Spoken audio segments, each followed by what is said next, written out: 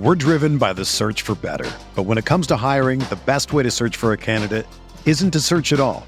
Don't search, match with Indeed. Indeed is your matching and hiring platform with over 350 million global monthly visitors, according to Indeed data, and a matching engine that helps you find quality candidates fast. Ditch the busy work. Use Indeed for scheduling, screening, and messaging so you can connect with candidates faster.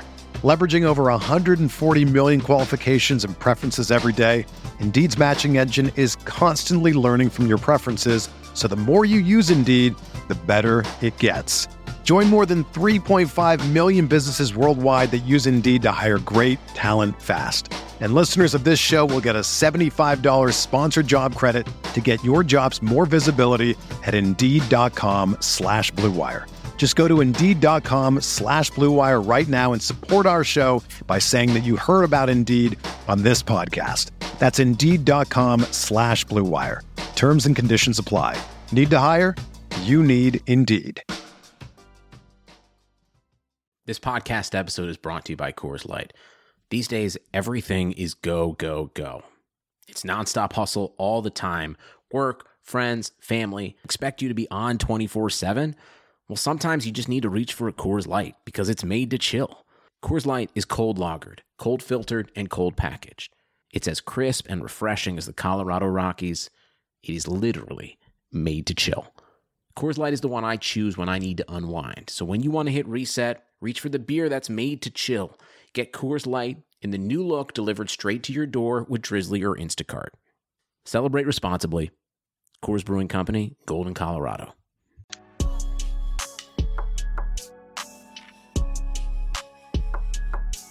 Steven Adams is a monster, man.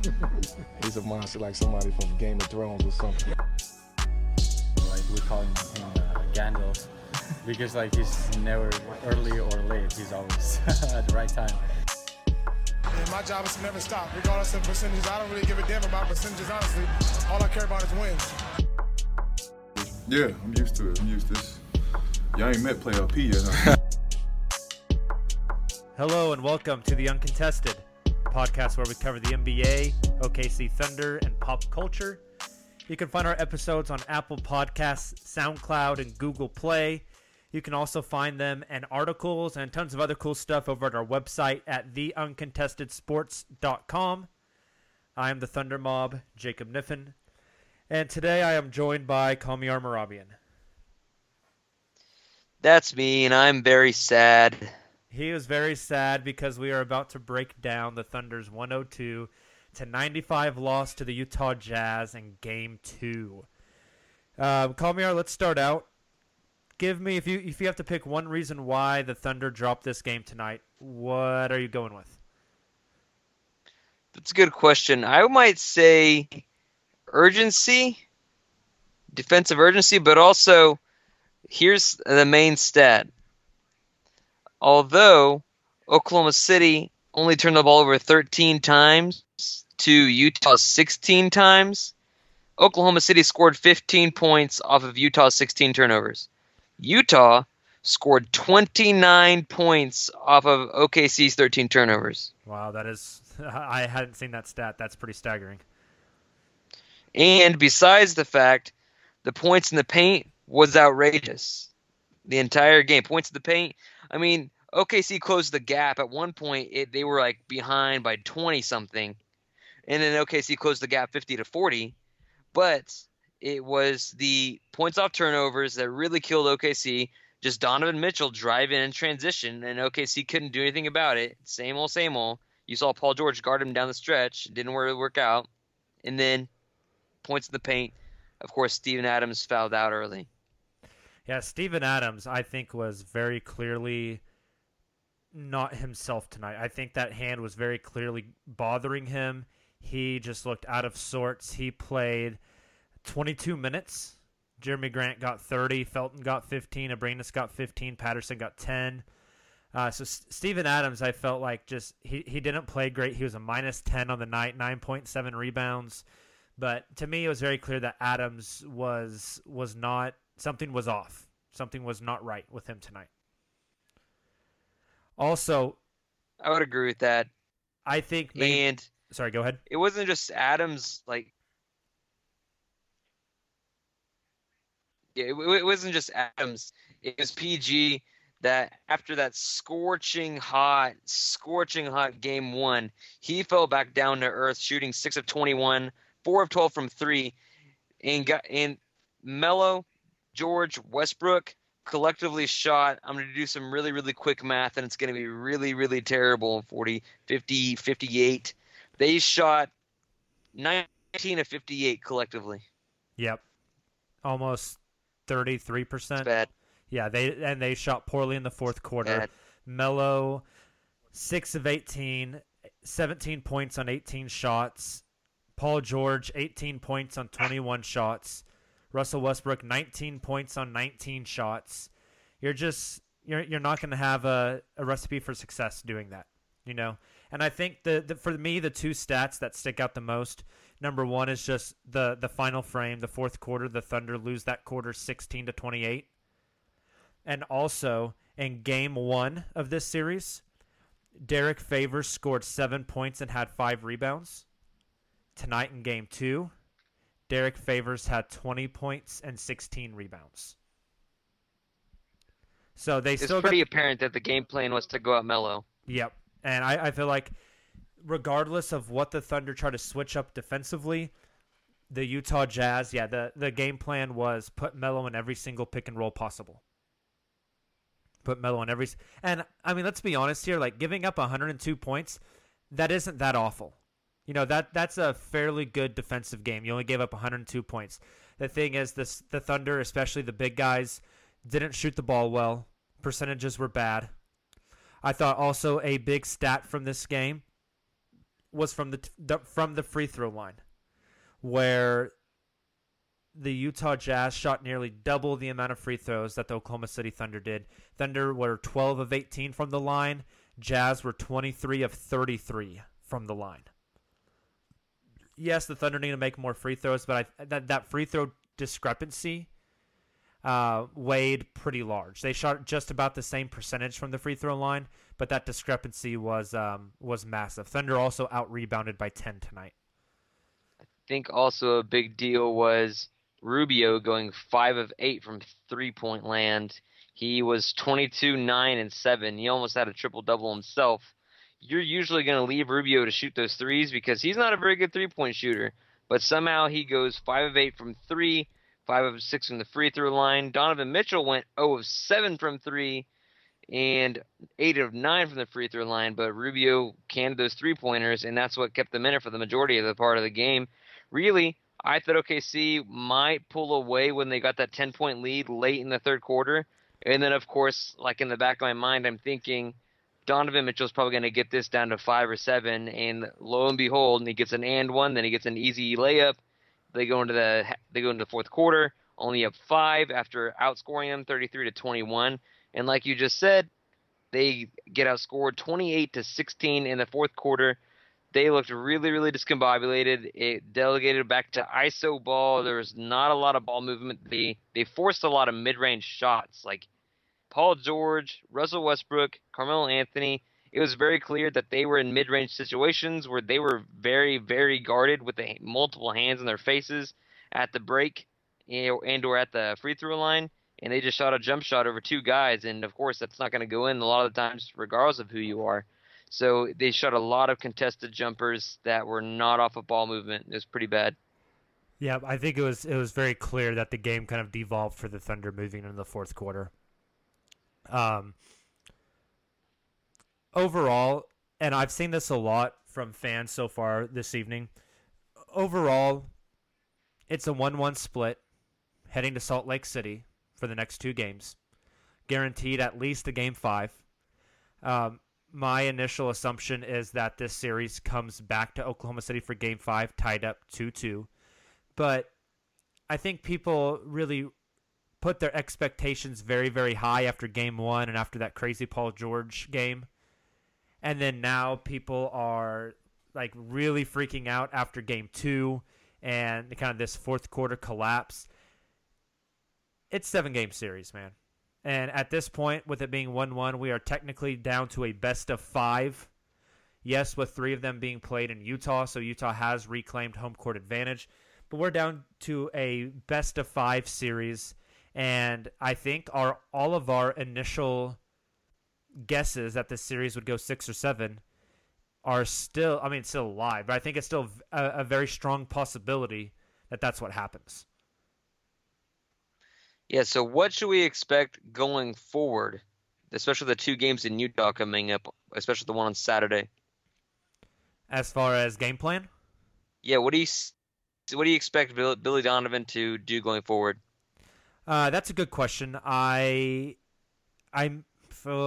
hesitant to say it because the Thunder really shut down Joe Ingles again tonight, but I wonder if they'll start Paul George on Donovan Mitchell going into Game 3 to keep him out of a rhythm and not let him get going downhill. It's a lot easier to keep a fire out than to put it out once it's blazing. So I wonder if they'll make that switch sooner. Honestly, I would not be surprised to see the same amount, if not a little bit more, of Jeremy Grant. I thought he played well on both ends of the ball tonight. So I would not be surprised to see more of him, especially because he is able to switch those screens and not get into as many mismatches as Carmelo Anthony does. Jeremy Grant only played 7 minutes less than Carmelo Anthony tonight. Grant had 13 points, 6 rebounds. So I would not be surprised to see a little more Grant as well. And I don't know. I just think that the defense overall played a decent game, but I think they're going to try to find more ways to get the ball into the paint and draw that Utah defense in and try to either get points at the rim or draw the defense in to the point where we can either get fouled or kick out for threes.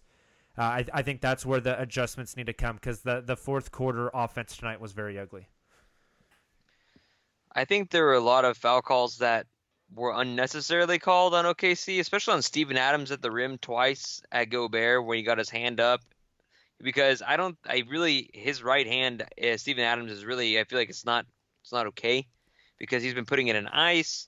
So he's been contesting with one hand instead of both hands up at the rim. And there was a couple of contests that he did where he swatted the ball, but they called a foul for him. I guess he got Rudy Gobert on the wrist, but he's getting Gobert on the wrist, and it's a foul call.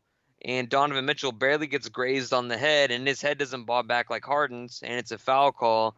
But Russ dives at the rim and can't get a call of his life, which is really, really frustrating. But also the fact that look at the minute disparity. Look at the minutes across all these players.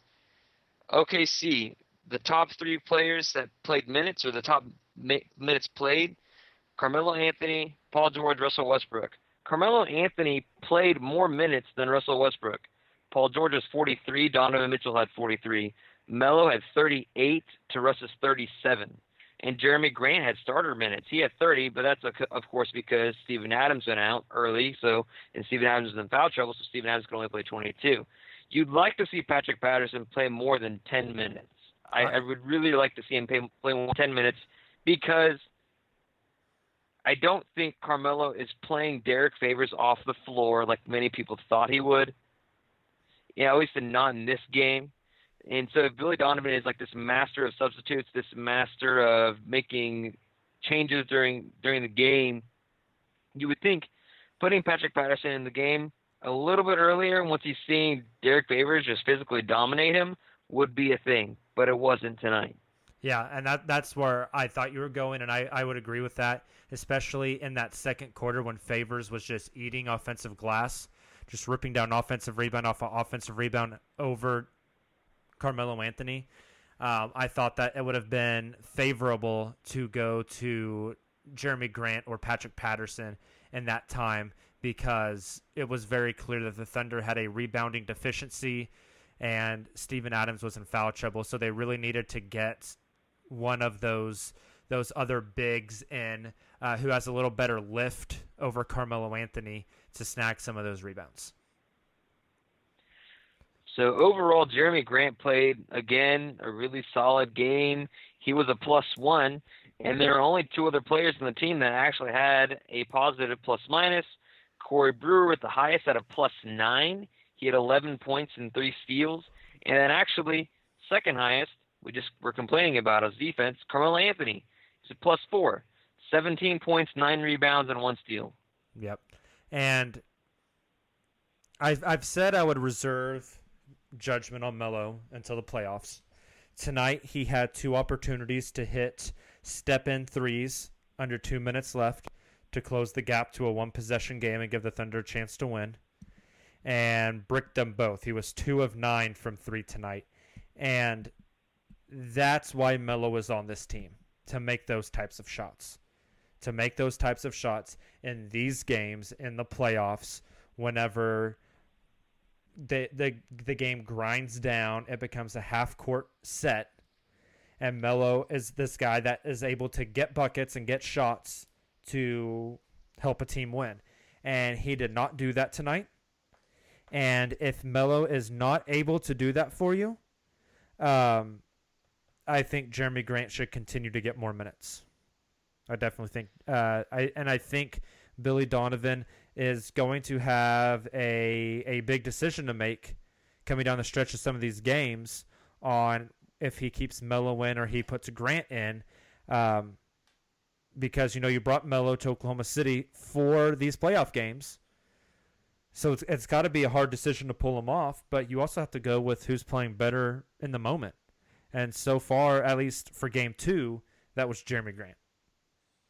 Yeah, it's really frustrating because this is the playoffs. This is playoff basketball. So we're done with these ticky-tack bull crap fouls. That's what was frustrating me and driving me nuts the entire night, or when I was watching the game, is that playoff basketball is full of hard fouls that actually do get called, and even how some of the hard fouls don't get called. And we get done with these small ticky-tack fouls that are just like simple like shoves here or a simple elbow there. That's all good. That's game in the playoffs. And that was apparent in this game, but it was also apparent that they were very inconsistent when calling this stuff. That's what was driving me crazy. If you're going to call playoff basketball and not call ticky-tack fouls, then don't call ticky-tack fouls and just call the big stuff. But the referees, they were down to calling ticky-tack fouls occasionally, and that's what was driving me nuts. I agree, and it felt like it was that way on both ends, that it wasn't inconsistency between teams. It was inconsistency between what was allowed and what wasn't allowed. And, yeah, I'm with you. That gets very frustrating as the game wears on.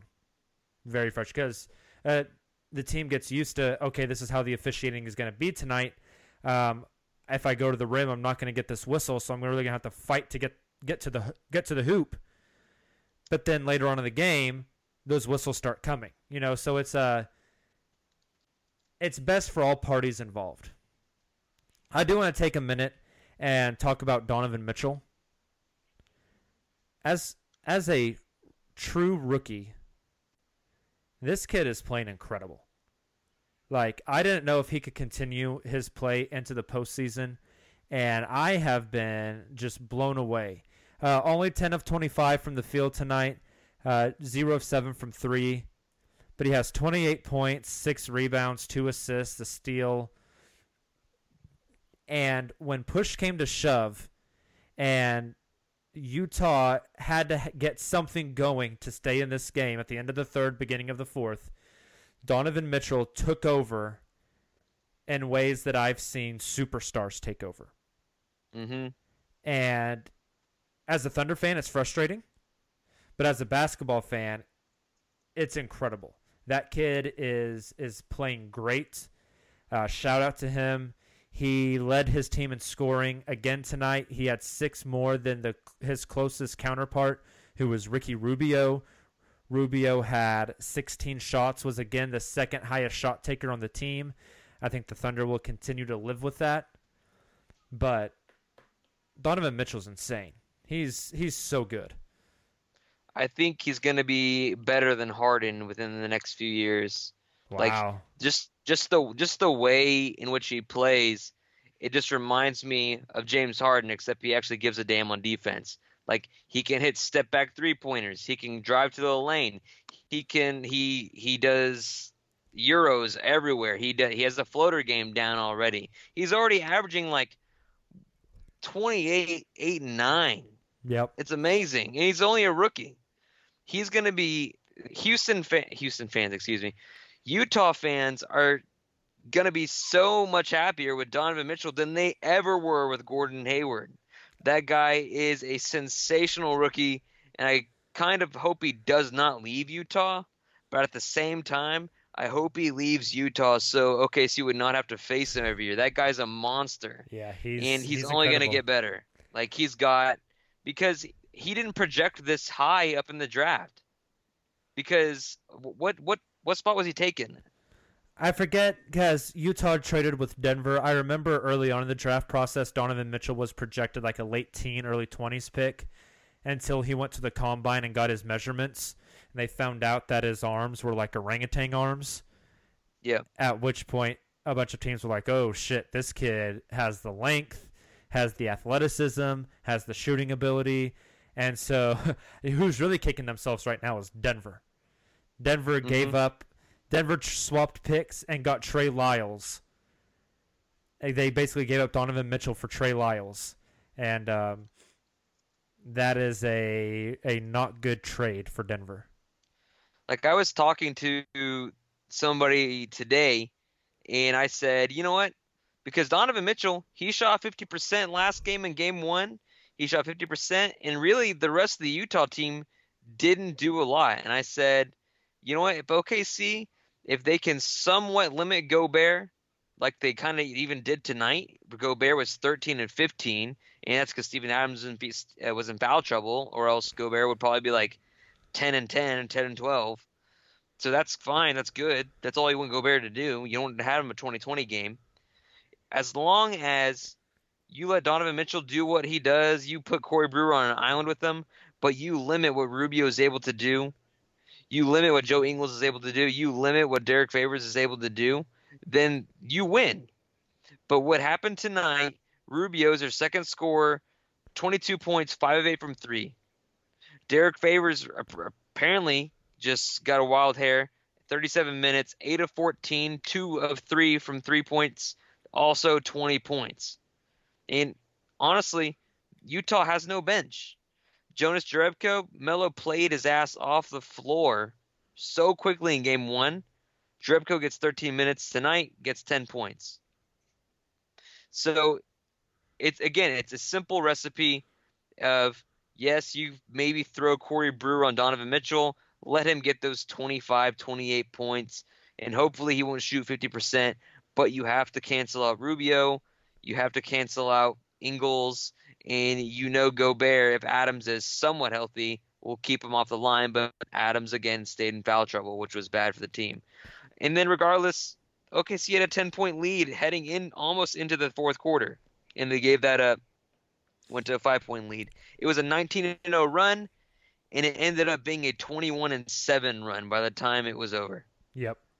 And I think that might be another adjustment we see, is a little more focus on closing out on Ricky Rubio on those threes. And even though Joe Ingles had the highest plus-minus for the Jazz tonight, he had 3 points, 2 rebounds, 2 assists on 1 of 6 shooting. Wow. Paul George has just blanketed that guy. He's just been a wet blanket on him the entire time. Ingles cannot get into the pick and roll. Ingles cannot, operate at the top of the key. Ingles isn't getting those catch-and-shoot shots.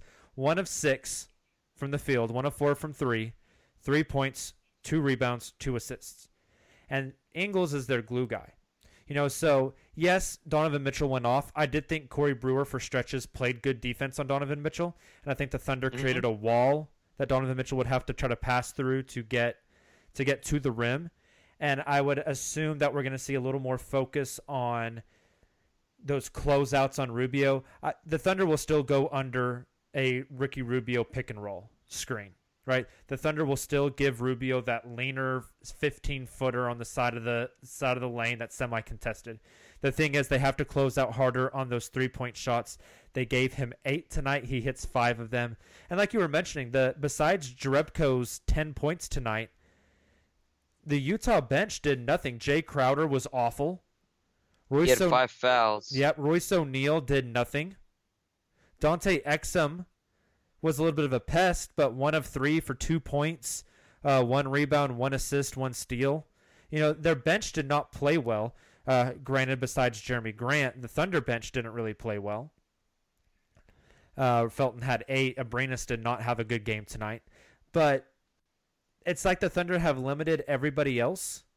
They just have to do that little bit extra of, I feel like, closing out on those shooters. Did they close out on a few of those Ricky Rubio threes in quicker fashion and force him, instead of going 5 of 8 to go 3 of 8?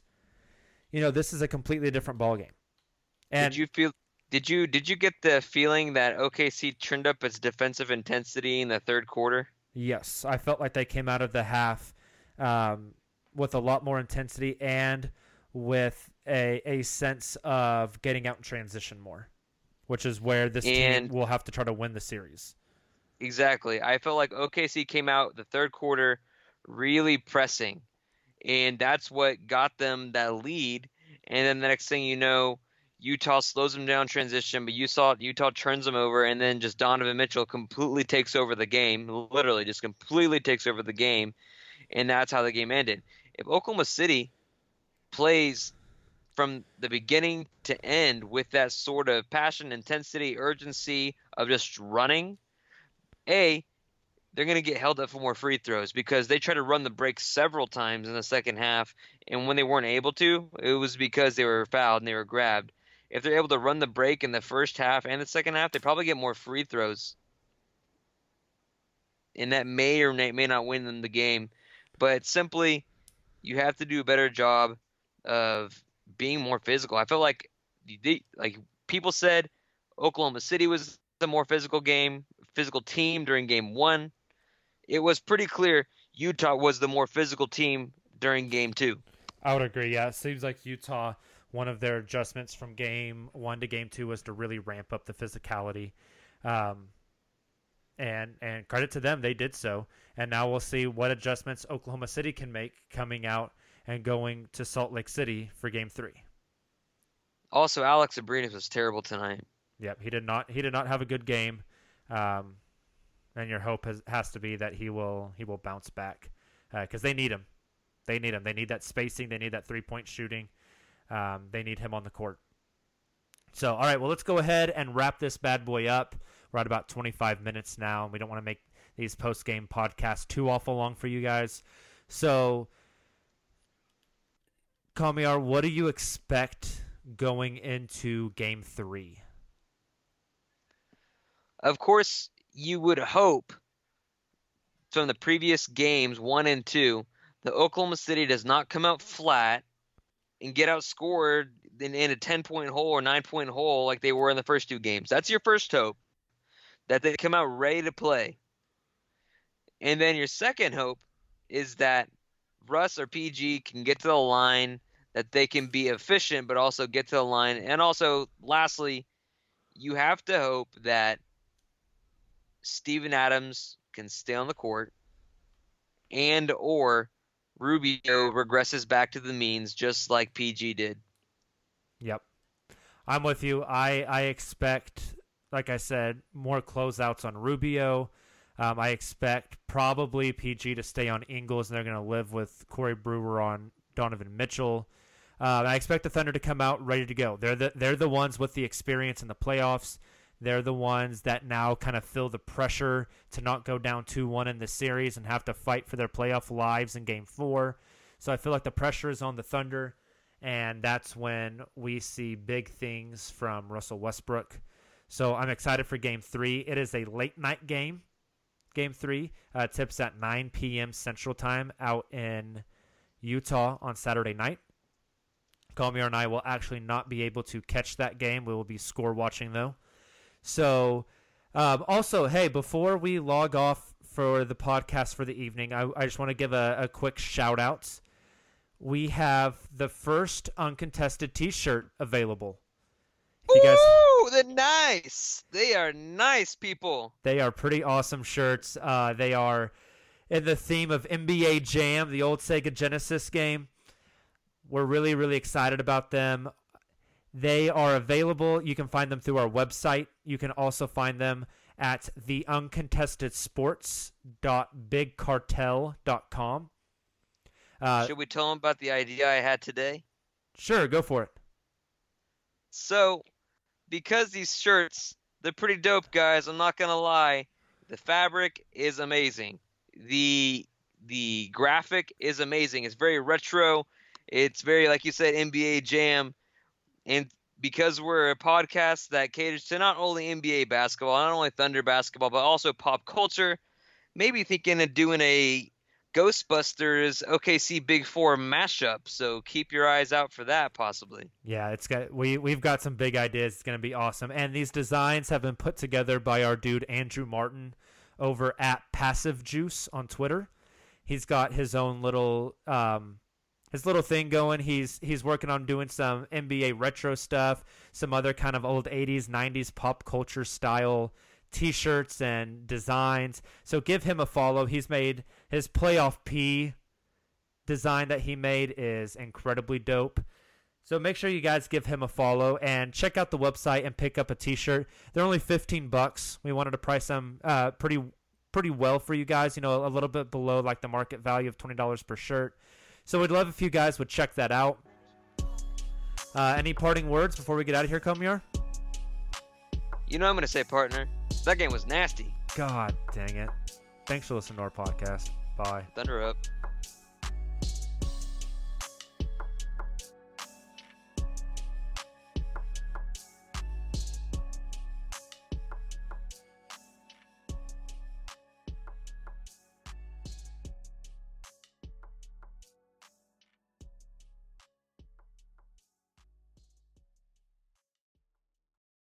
Sugar Ray Leonard, Roberto Duran, Marvelous Marvin Hagler, and Thomas Hearns. Legends, whose four-way rivalry defined one of the greatest eras in boxing history. Relive their decade of dominance in a new Showtime sports documentary, The Kings, a 4-part series now streaming on Showtime.